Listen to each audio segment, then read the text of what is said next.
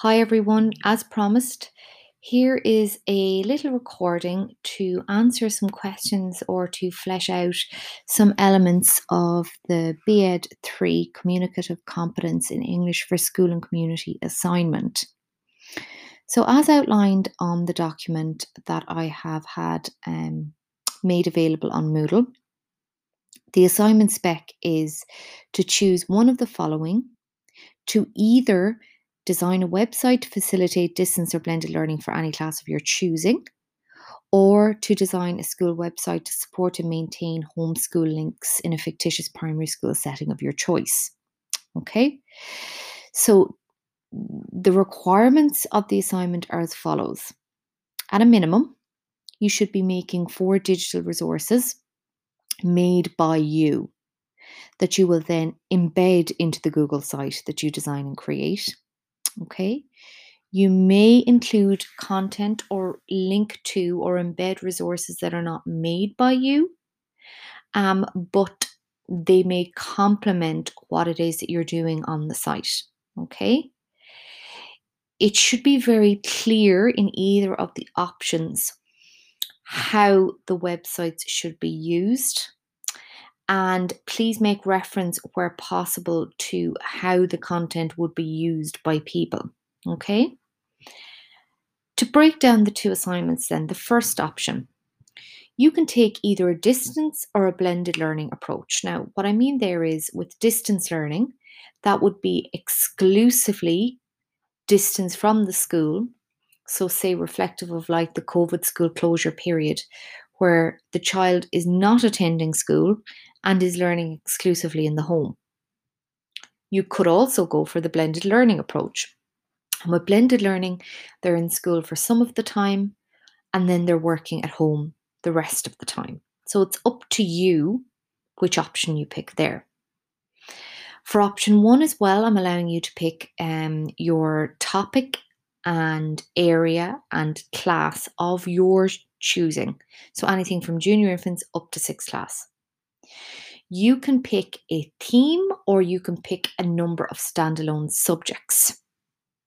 It's up to you to make it clear on the homepage of your website how the pupil should work and what work is on the site for them to use. It should be very clear on the homepage of your website what class the website is designed for, what the objectives are, but it is not necessary to include lesson plans. If you are going for the blended learning approach, you can reference content or material you would have covered in school that you're either picking up on or maybe something that you want the pupil to look at before you pursue another topic in school. If you're going for the distance learning approach, be really careful that the language and layout and design is clear and reflective of the group that you're working for and with. If you're making content for any class, say from 3rd class down, it's very likely that you're going to be designing the website where the child will be working with the parent. So you're going to be really designing it for the parent to facilitate learning in the home.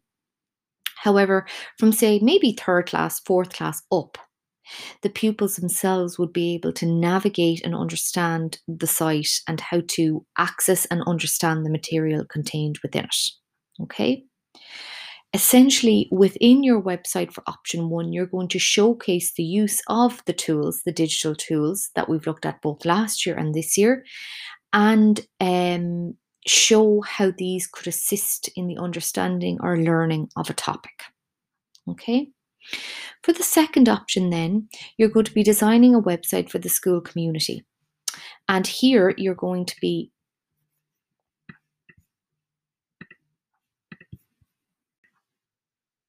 imagining that you're making a website to help parents to support their child through the primary school years. So, remembering, say, the example of what we looked at with St. Peter's and Bray, we'll flesh out what it is parents need to support their children. And we will look at maybe support links like, say, linking to policies, linking to material, showing photos of the school, etc. Now, I got a number of very good questions about option 2. Is it okay to use pictures that you might have of another school or to find pictures online to use? Yes, if they're copyright free, that's absolutely fine. I also got a question about making a logo or a crest for the school. There are loads of free logo makers and free crest makers on Google, and that would be a really good idea. If, say, you wanted to make a crest for your fictitious school, you can, though, of course, say take your own old primary school crest and use that as an example. It doesn't matter. You're not obviously selling this website or reproducing the crest for commercial purposes. You're just submitting it as, like, say, a sample activity for the assignment. So that wouldn't be identifiable as plagiarism because you're not reproducing it in a commercial way. And it's not like a fraudulent representation of the school because I know that you're making up your project just for the purposes of the assignment. So with that website there, you can put in, say, a homepage with links for parents, explaining what the website is all about, making it clear what the school is, who you are. Again, it's a fictitious school. And then you can have different tabs and browsers, resources or supports for parents. You can go down, say, the kind of more formal school website approach, or you could go down like a parents page approach for, like, say, a DESH school that would have maybe a homeschool teacher. Again, leaning on some of the topics that would have come up in the podcast that I recorded with Mairead Minnock and Orla Brennan. Okay. So I have received a number of questions about the assignment on the Padlet wall, and I would urge you all to have a good look at the Padlet wall and my responses to those questions. And I think I've answered almost everything that has come up. I've gotten a couple of emails directly to me as well, so you've gotten direct responses from me if you've contacted me.